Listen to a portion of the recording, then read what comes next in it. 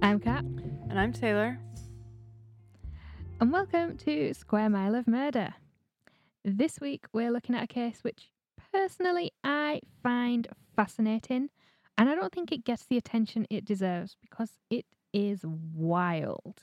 It really is. It is a story of family annihilation in the 1970s in small town New Jersey and a 17-year hunt for justice. It is the List family murders.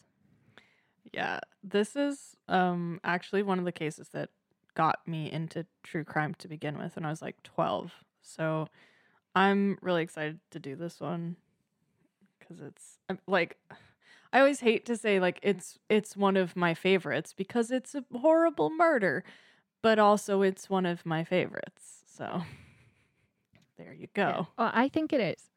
It is fascinating and it does deserve more attention. People Mhm. need to know, especially how it was solved as well. Yeah. Oh, totally. So, But we'll get into all of that. Don't you worry your pretty yes. little ears about it. All coming up soon. So, to kick us off, on December 7th, 1971, police entered the basement of the List family's home in Westfield, New Jersey. The house was a Victorian mansion called Breeze Knoll, which just sounds lovely. I would love to be on a breezy knoll right now. It sounds like a haunted house. Well, I love it. Yeah, that too. Oh, especially because it's a Victorian mansion. Like, ooh, can you Yeah. imagine? Oh, yeah. Oh yeah, like Like creepy a little trees. breeze through it. Yeah. It's up on a hill. Yep, yeah, yep, all yep. the trees. There's Very atmospheric. There's an old Victorian house up on a hill near us in Vermont, and for years and years, it had like plastic coating all the windows from the inside because people weren't living there full time. And so every time we drive by it, I'd be like, "Oh, look, it's the haunted house on the hill." And my dad'd be like, "Yep, it's the haunted house. You're right. It's totally what it is." But like, See, I always appreciated have that he that let me here. think that. Yeah, we don't have a haunted house in our village. There is, so the oldest house in our village, the current owners had like basically stripped it all back and found like priest holes and things. So this house is like nearly 500 years old. Wow. So it's like where Catholic priests would basically hide in the walls and under the floors during a time of Catholic persecution. And all kinds of things like that. But it's not creepy to look at. Yeah. So it doesn't have the same appeal. Anyway, so yes, the mansion is called Breeze Knoll. It was creepy. It was cool. It was a big house. It was Victorian. Yay. So the List family were known to be reclusive, but their neighbors hadn't seen them for almost a month, and there didn't seem to be any activity at the house, despite the fact that the lights were on throughout the house all day long and all night long. And that's for like a month. That's not weird. Yes, it is. So one by one, the lights began to burn out, as will happen if you leave all your lights on for a fucking month. And the house slowly descended into darkness. And it was then that the neighbors decided to call the police. But on their first visit, despite there being no answer from the family and no signs of life at all, police decided there was nothing untoward going on and just left. And I suppose it's not illegal to abandon your house. No. Oh. Hello, dog. He opened the door. Big Mamu. Oh, thank you. Oh, he's so cute. Rigby, what do you have to say for yourself? Devil dog. Get out of here, demon boy. Oh, that was. I had a mysterious haunted visitor. Your puppy has learned how to open doors. That's never good because we have a lot with of the help doors. of your wife. Where the fuck were we? But yeah, I know where we were. Okay. Yeah, if it's the 1970s, you could easily like even sell your house and nobody would have to know.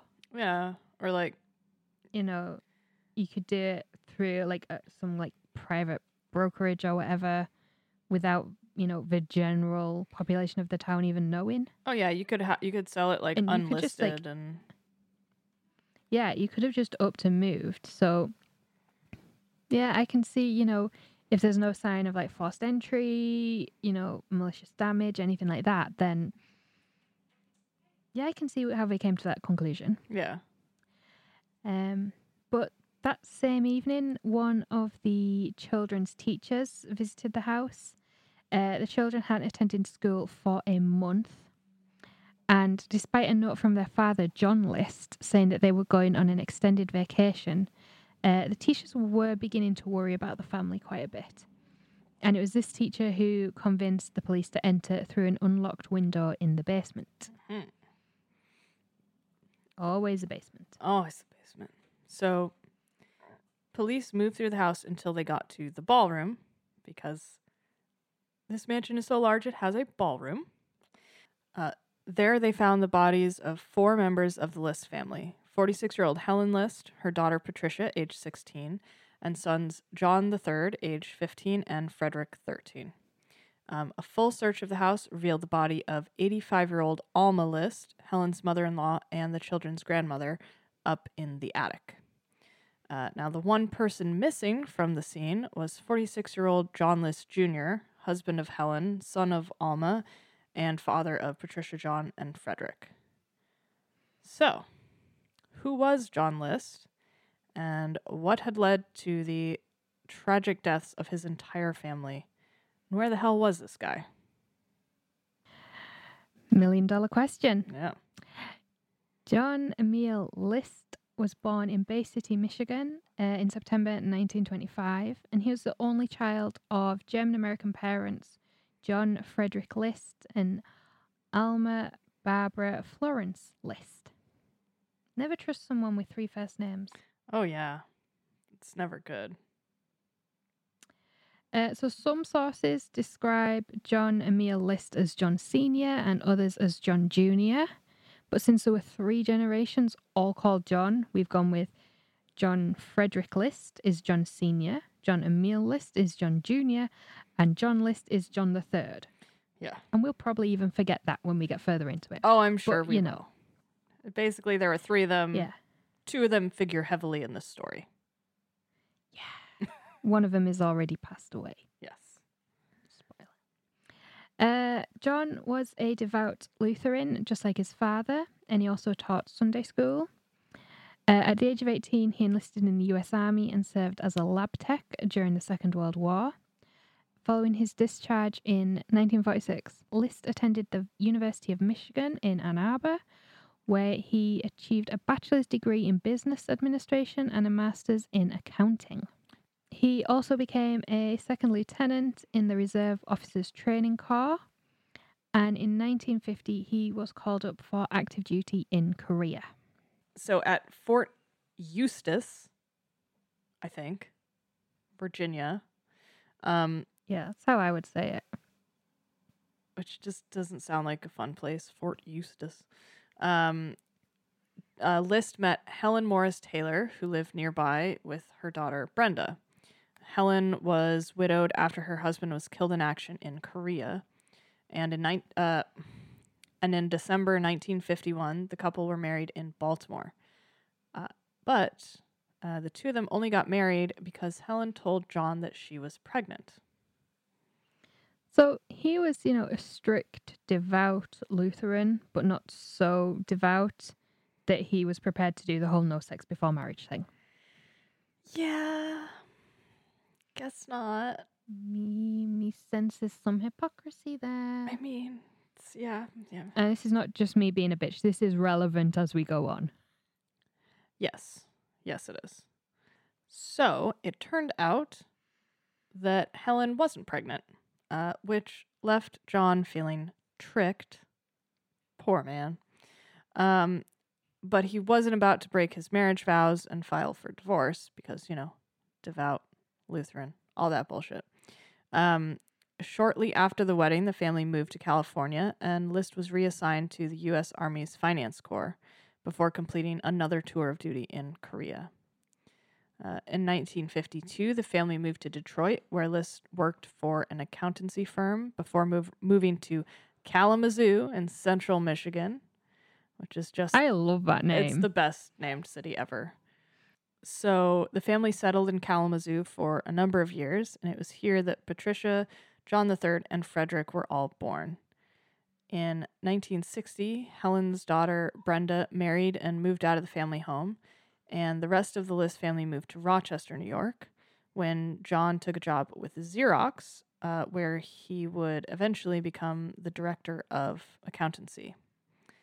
My mom used to Can work I for just Xerox. say- Oh, that's cool. I was just gonna say that sounds like incredibly good luck on Brenda's part Yes.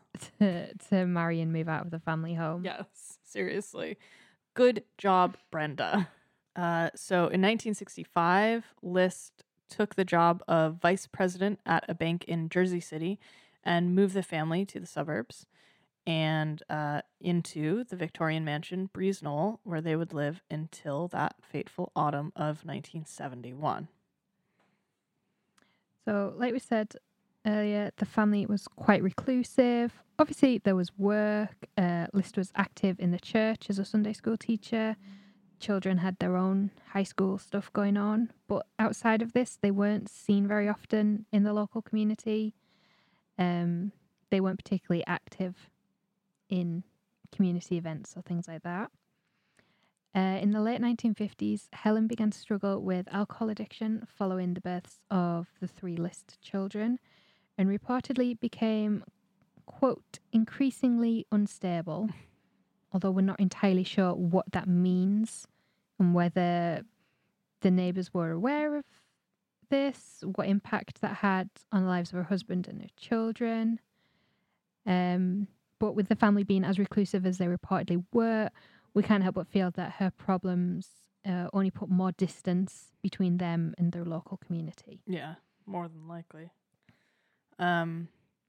So, along with the bodies of the 5 List family members, authorities found a note addressed to John's pastor at the local Lutheran church. But we'll come back to the note later, so just put a pin in that, but no, it exists. A manhunt began for John Emil List.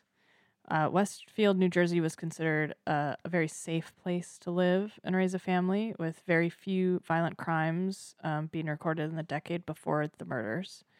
So the annihilation of an entire family was, as you can imagine, pretty big news, and the story made the front page across the United States.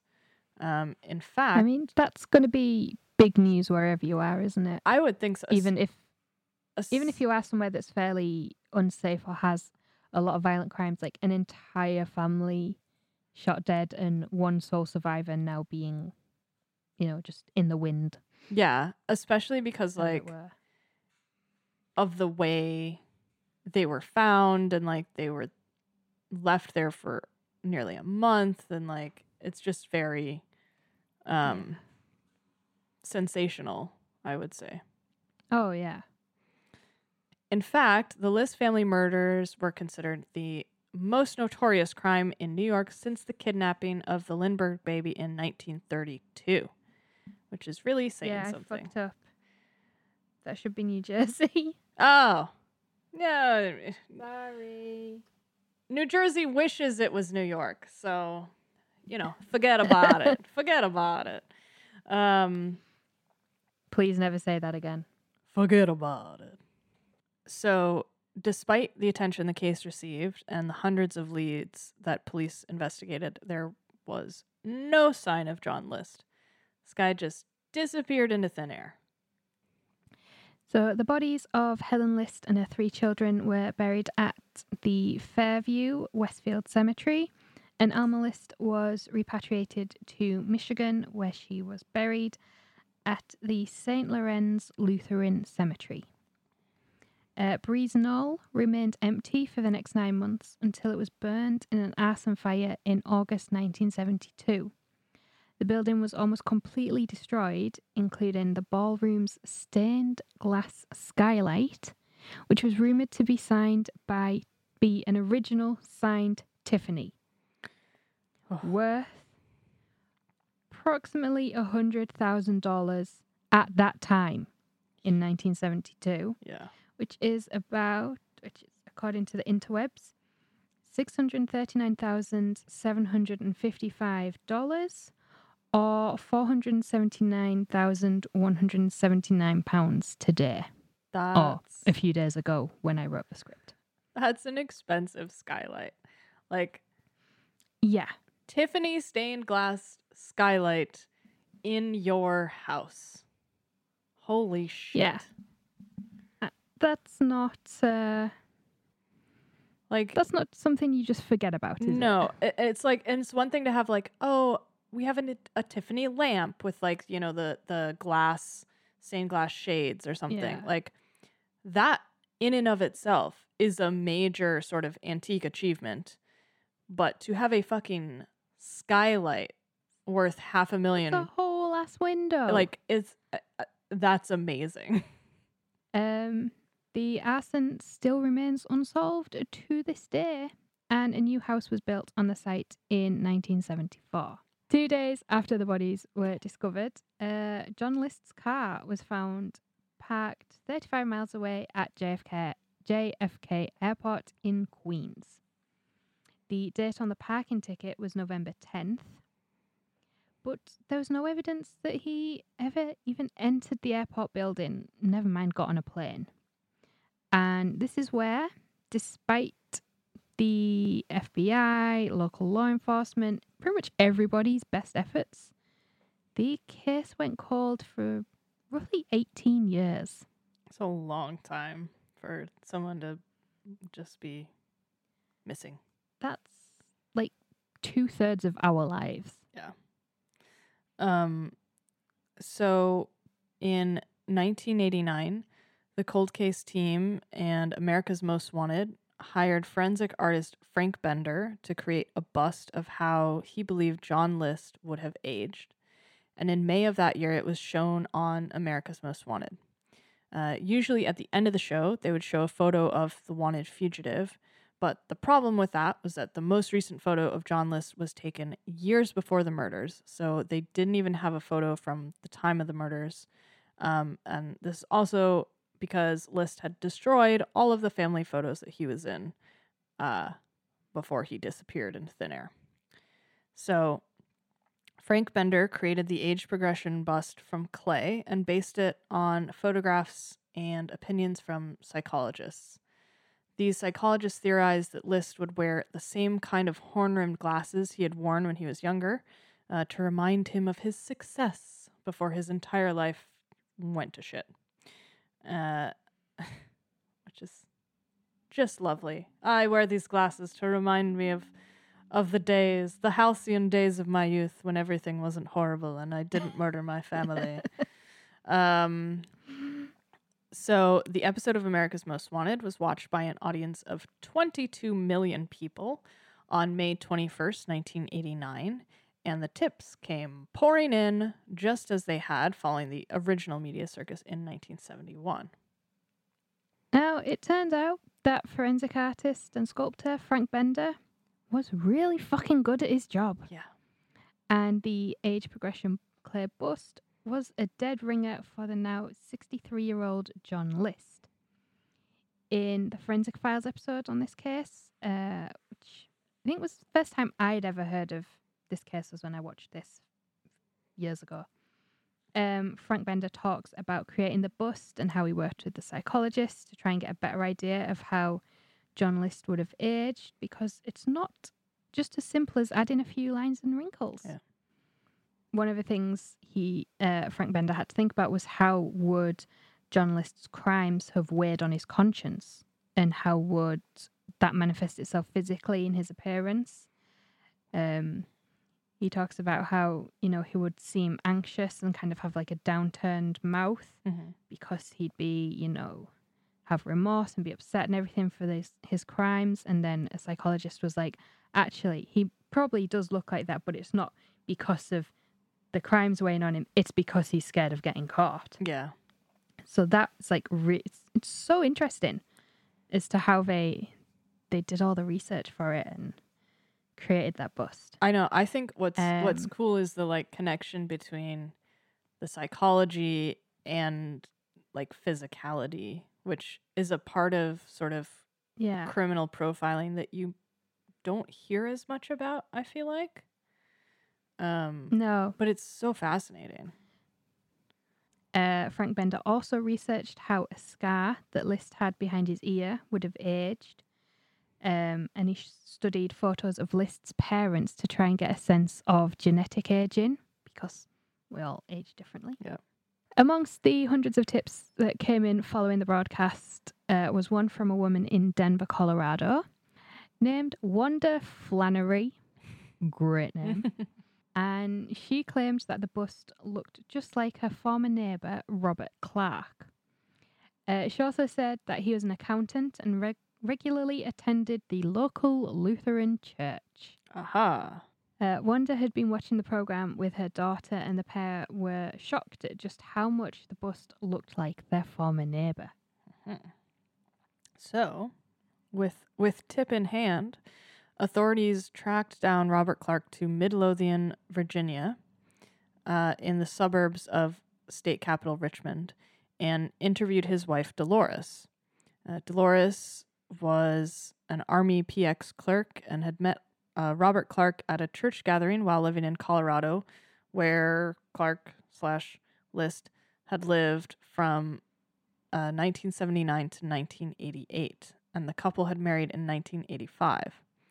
Dolores was also a close friend of their neighbor, Wanda Flannery, and it was Wanda who had told the authorities that the couple had moved to Virginia.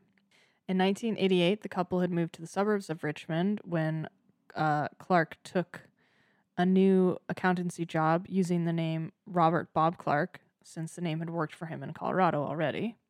And it was later discovered that John List had attended college with a man named Robert Clark and used the name to ensure that there was a paper trail as far as his qualifications went.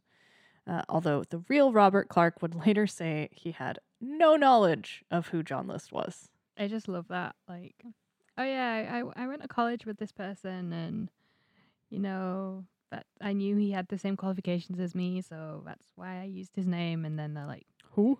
sorry, who now? Yeah. I don't remember any John List. So on June 1st, 1989, less than 2 weeks after the episode of America's Most Wanted aired, police in Richmond arrested Bob Clark at his place of work. And Bob Clark, or John List, stuck by his new alias for several months, even after he was extradited to New Jersey. Yeah, I think that's incredible. But it was less than 2 weeks after Yeah. Wanda Flannery phoned in and was like, "This is my neighbor." That's awesome. Oh, my former neighbor. Yeah. In late 1989, John List was faced with the irrefutable proof that he was John List, as his fingerprints matched those held on file by the US Army for John List, who had served 2 tours of Korea and worked in the Finance Corps. Not only this, but they also matched the prints on a firearm permit that John List had filed just 1 month before the murders. Yeah. But still, he didn't crack. He held out that he was Robert Clark for a few more months. That was until February 12th, 1990, when he finally confessed to being John Emil List, who had been on the run for more than 18 years. And so, finally, the truth about what happened that fateful day in November 1971 came out. So let's go back to the beginning. Rewind. You really want a soundboard, don't you? Yes. Be so much fun. No, I am my own soundboard. What are you talking about? That's true. I was literally known in middle school for like just inserting sound effects into conversation. So if that clears anything up. You still do that now. Yes, if that clears anything up for anyone about my personality, there you go. So it turned out that in early 1971, John List had lost his job at the bank, that vice president's job. So big job to lose. Yeah. But rather than just admit this and find a new job, as most people would do, he pretended that everything was fine. He was like that dog in the meme, surrounded by the fire. Like this, he was like, "This is fine. Everything is fine. Yeah. This is fine." I never thought of that. So he decided instead to just leave for work every day and park his car at the train station. And then he would take the train a couple of stops so everyone thought he was off to work. And then he would spend all day sitting in that train station reading newspapers and return home as normal after work hours. So unsurprisingly, this whole charade didn't pay the bills. Can you imagine that? Reading newspapers in a fucking train station all day doesn't pay the bills? If sitting around reading all day paid the bills, we'd be loaded. Oh my God, yes. Because this didn't pay the bills, he began skimming money from his mother's bank accounts. Nice son that he was. So List had also bought a second property a few years earlier. Although we're not sure sort of the nature of this property, if it was like a summer home or if it was a rental property. But either way, he couldn't afford the upkeep on both that second property and Breeze Knoll, which I'm not surprised. Fucking Victorian mansion, that would have a lot of upkeep. Yeah, I think I read somewhere it had like 19 rooms. Oh boy. Plus the granny attic flat that his mother lived in, plus the grounds, plus everything, and they've got a second home. Yeah. So that summer, his children ended up taking summer jobs to help keep the family afloat. But despite all this, John List spiraled into tens of thousands of dollars of debt. So as well as not getting another job like a normal, responsible adult, John List also refused to seek any kind of help or welfare from the state. He did this because he believed the family would never be able to recover from the shame and embarrassment of claiming welfare. He also said that claiming welfare would go against the principles of self-sufficiency that had been instilled in him from a young age by his father, and he hated the idea of his late father being ashamed of him. So skimming money from your mother's bank accounts isn't self-sufficiency. Yeah, not so much. Nor is making your kids get weekend jobs to pay the bills. Yeah, when you're not paying the bills, like. Yeah. So, yeah, his father would be ashamed of him for seeking help from the state, but he said nothing about whether his father would have thought, would his father have been ashamed of him for murdering his entire family rather than find a new job? I have a feeling that John Sr. might have had a few words about that choice, but... Yeah, maybe. So the family had clearly been living far beyond their means for quite a while. And List also claimed that living a working class life or, living off of welfare until he found himself a new job would drive his children away from the church and into a life of sin and poverty.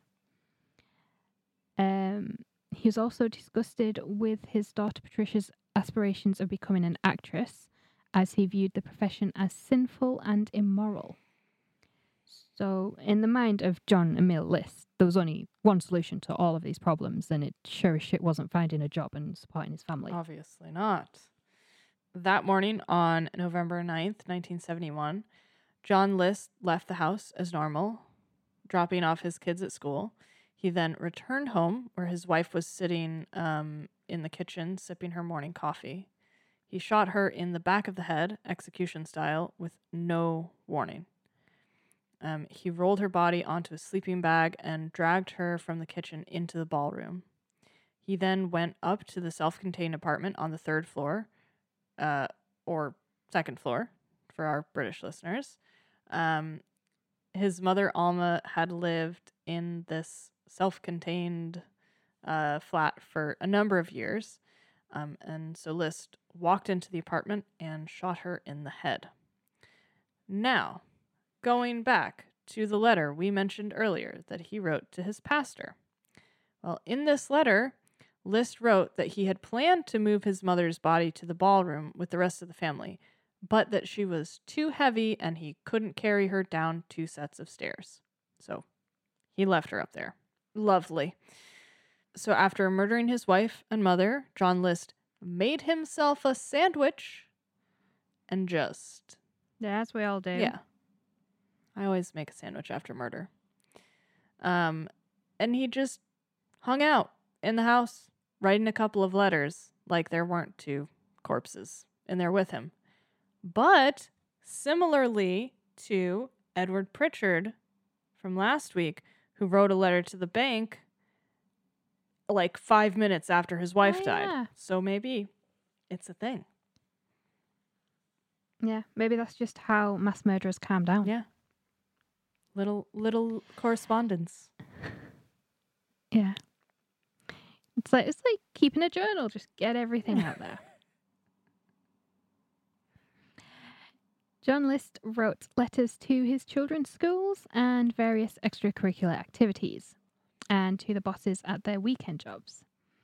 And in these letters, he said that the children would be absent for a few weeks because the family were going on an extended vacation to North Carolina to visit Helen's mother, who he claimed was terminally ill. He drove to the post office to mail these letters, then closed out his and his mother's bank accounts, withdrawing all the money. He cancelled their milk and newspaper deliveries, all on the pretense of leaving town for a while. He then went back home to wait for his children to come back from school. Great. So, Patricia was the first to return home from school, and John shot her in the back of the head and then placed her on top of a sleeping bag and dragged her into the ballroom, laying her next to her mother. Son Frederick was the next to return home, and List once again shot him in the back of the head, just as he had with the previous 3. He then made himself another meal. Hungry guy. Before... Well, it's just a late lunch, just isn't it? Yeah, it's fine. Takes a lot of energy. Yeah. Shooting people in the back of the head with no warning. All the dragging and sleeping bags and the letter writing. His hands probably tired. Yeah. So he made himself another meal and then left the house to watch his son John play a football game. And now that's American football. So, with the oblong ball, not the spherical one. So it's basically rugby with a lot of padding and a helmet. And different rules. Very different. Yeah. Yeah. But, yes. It's not football. You carry the ball and run with it. Some of them kick it. You have kickers occasionally. That is not the point. It's not football. What are you supposed to call it? Hand run ball? Sure. That makes more sense. It's more accurate. But okay, what about Gaelic football where they kick the ball and then pick it up? I'm not well versed on Gaelic football, so I can't comment. It's fun to watch, I'll tell you that much. So, anyway, after the hand run ball game, they drove home. And once inside the house, John shot his son, but young John put up a fight and ended up suffering multiple gunshot wounds, eventually dying from a shot to the chest. And his body was described as being riddled with bullets. I just can't imagine, you're struggling with your son who has your name. Yeah. To murder him. And so you fill him with, this guy, swear to God. He talked about how he shot them all in the back of the head because he didn't want them to have any warning. He didn't want their last thoughts to be like horror or anything like that. But yeah, sure. Just empty Yeah. however many bullets into your son's chest. Yeah. List went around the house, cleaned up the crime scenes, tidied everything up, wrote the letter to his pastor. And this was because he believed his pastor would be the only one to understand why he had murdered his entire family, rather than just be poor or sell the house or downsize. There is a video on YouTube, which is a reading of the entire letter he wrote, and we will link it in the show notes below, because I don't think that we can actually read out this entire letter without numerous puns, sarcastic comments, and tangents. Probably not. I think that's a safe bet. Like, we should just stop while we're ahead. After he wrote the letter to his pastor, John List cut his face out of every photo he could find in the house. Cool. Basically to try and make it more difficult for law enforcement to track him down. Because the family were quite reclusive outside of the church, there weren't that many photos of him elsewhere. I mean, smart on his part, but also, again, just fucking ultimate douchebaggery, this guy. Like, he's going... And it shows premeditation. Yes, That's he's the thing going as well. beyond the point of, like, I'm saving their souls. I'm also covering my own ass. Like, it's... Oh, yeah. And he knows that there are legal repercussions for what he's done. Yeah. That is abundantly clear. Yeah, absolutely. So, cut his face out of all the photos like a bad ex. And next he turned the radio to his favorite Christian station, because of course he did. And he set up the intercom system to blast the station throughout the house. And then he went to bed. Is this like just to make sure that the family, they can't go to church because he's killed them? So it's like, oh, you're gonna get your like dose of Christianity and prayer and it's so everything. Weird. And that, like, he goes to sleep.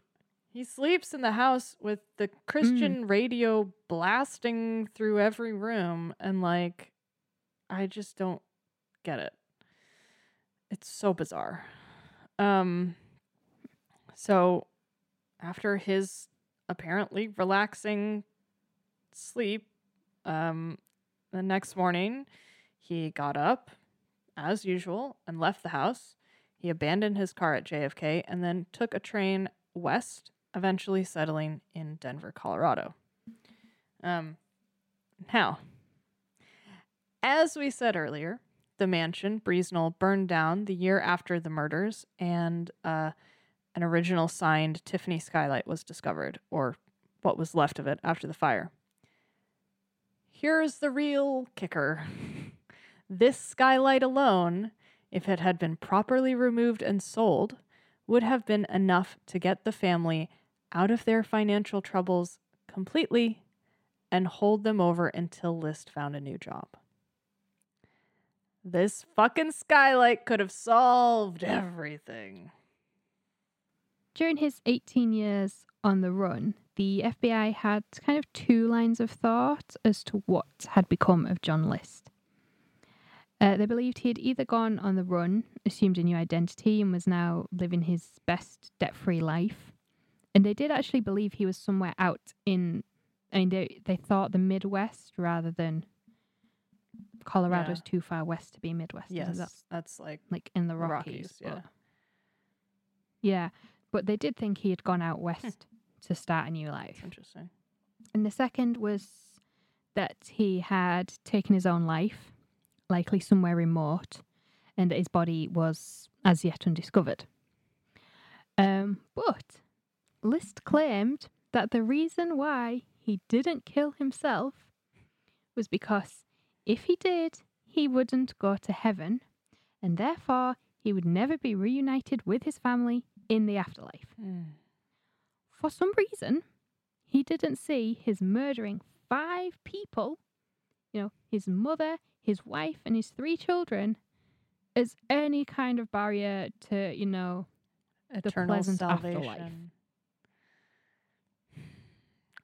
I'm pretty sure that somewhere on the 10 Commandments list, there's one that says, "Thou shalt not kill."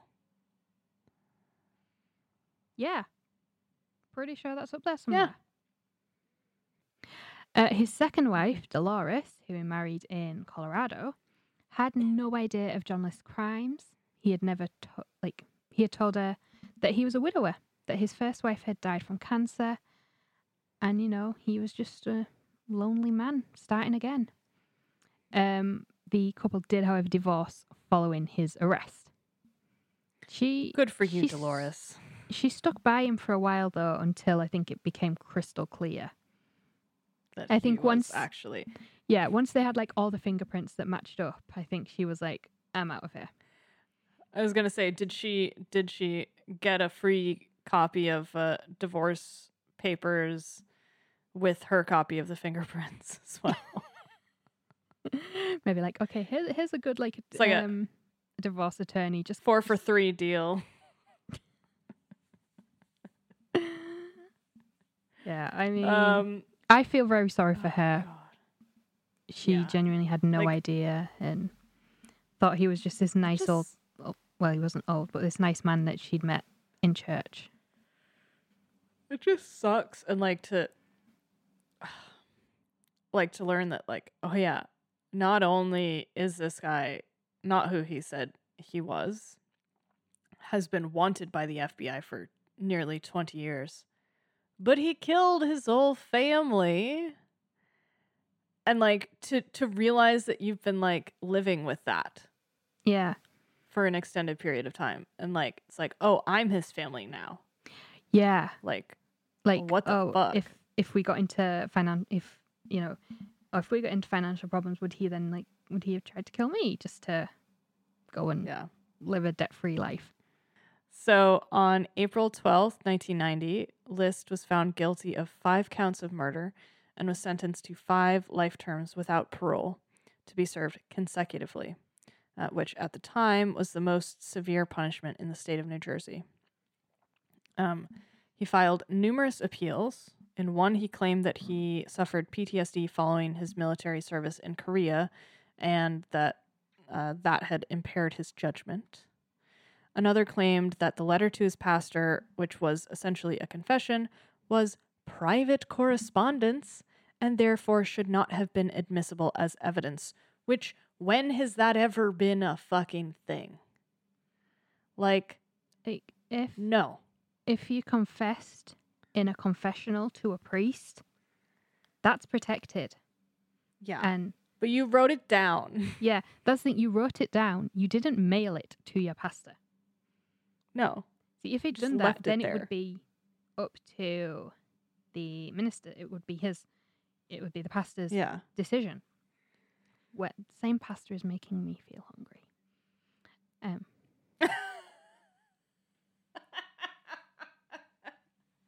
Different thing. I know, but I'm now thinking about pasta. So, if he'd mailed this letter, then it would be private correspondence. It would be in the hands of another person. It would be up to him if he, went to the police and said, I've just got this letter from a member of my congregation who says he's murdered 5 people and is now on the run.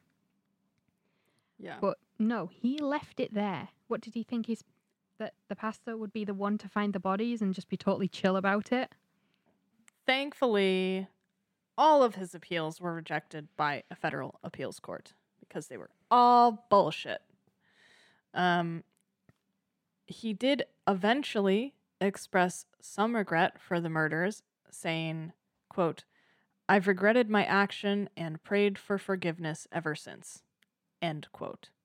Oh, that's all right then. Yeah. Good on you, mate. That's all you really need. Yeah. So John List served almost 18 years in New Jersey State Prison, and on March 21st, 2008, he died following complications from pneumonia whilst in prison custody at the St. Francis Medical Center in Trenton, New Jersey. He was 82 years old. So he was actually on the run for longer than he was in prison. Yeah. And that is the story of the List family murders. Thoughts? Oh, boy. Like, I hate this guy. Yeah. Thought one, I hate this guy. Thought two, the fucking Tiffany skylight, like, is one of the best parts of the story. I love that. Yeah. Thought three, so I first came across this case, I think, by watching like a rerun of the America's Most Wanted episode that featured him. Or maybe it was like a Dateline that then like something like that, like some cable news, whatever. And I just remember seeing the bust and then seeing the comparison and being like, holy shit. And that is incredible. Like, I don't think you could do a better job if you were looking, if you had him as like a subject in front of you. Yeah, like, and like what I love, and they mention it in that Forensic Files episode that we'll link to, is that Frank Bender had like a handful of old glasses and stuff that he would put on his busts to, make them seem more realistic. And he happened to pick a pair for the John List bust. And when they arrested the guy, he was wearing identical glasses. Yeah. Like, it's amazing. That is incredible. And also testament to the psychiatrists who worked with Frank Bender as well. Yeah. And, absolutely. thinking, oh, he'd use this type of glasses because that's what he wore when he was young and successful, and not when he was, a piece of shit who wouldn't just get a job. Yeah. Who's living life at the train station every morning. Yeah. But yeah, it's such a wild story. The fact that he eluded capture for 18 years is like amazing. Yeah. And like clearly people, but that's the thing that like sometimes you hear about these fugitives who like they really stay like super low profile.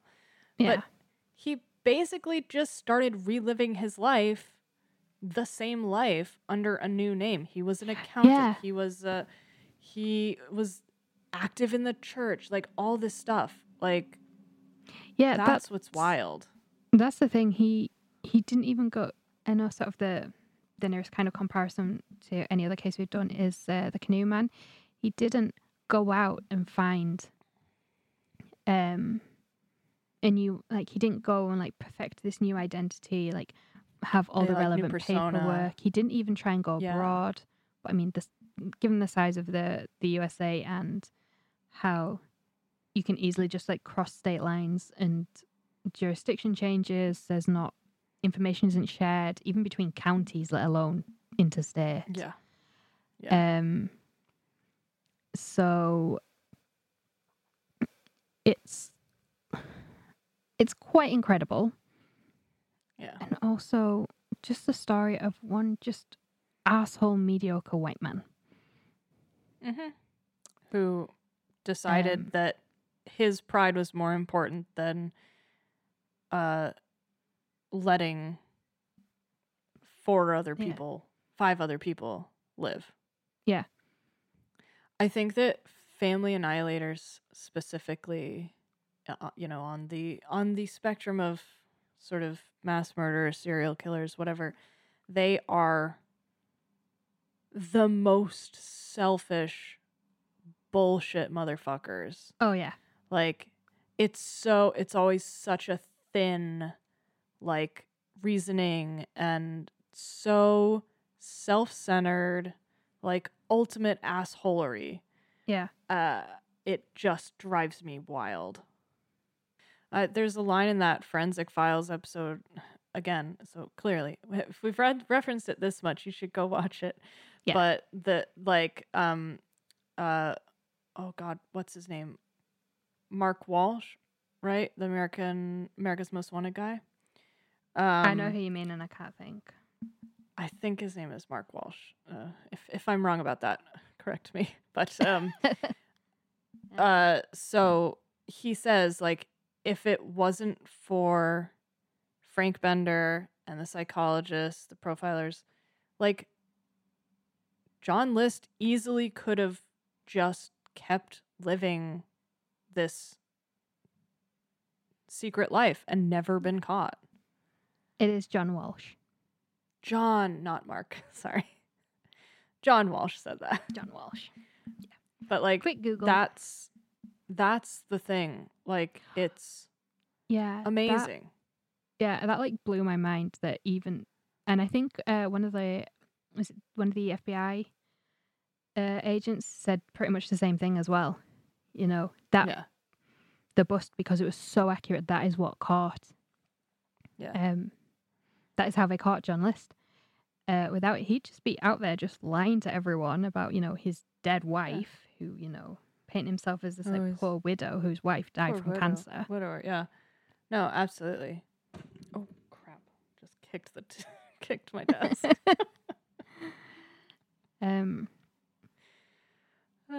So on that note, yeah, I think that's all we really have to say about John List.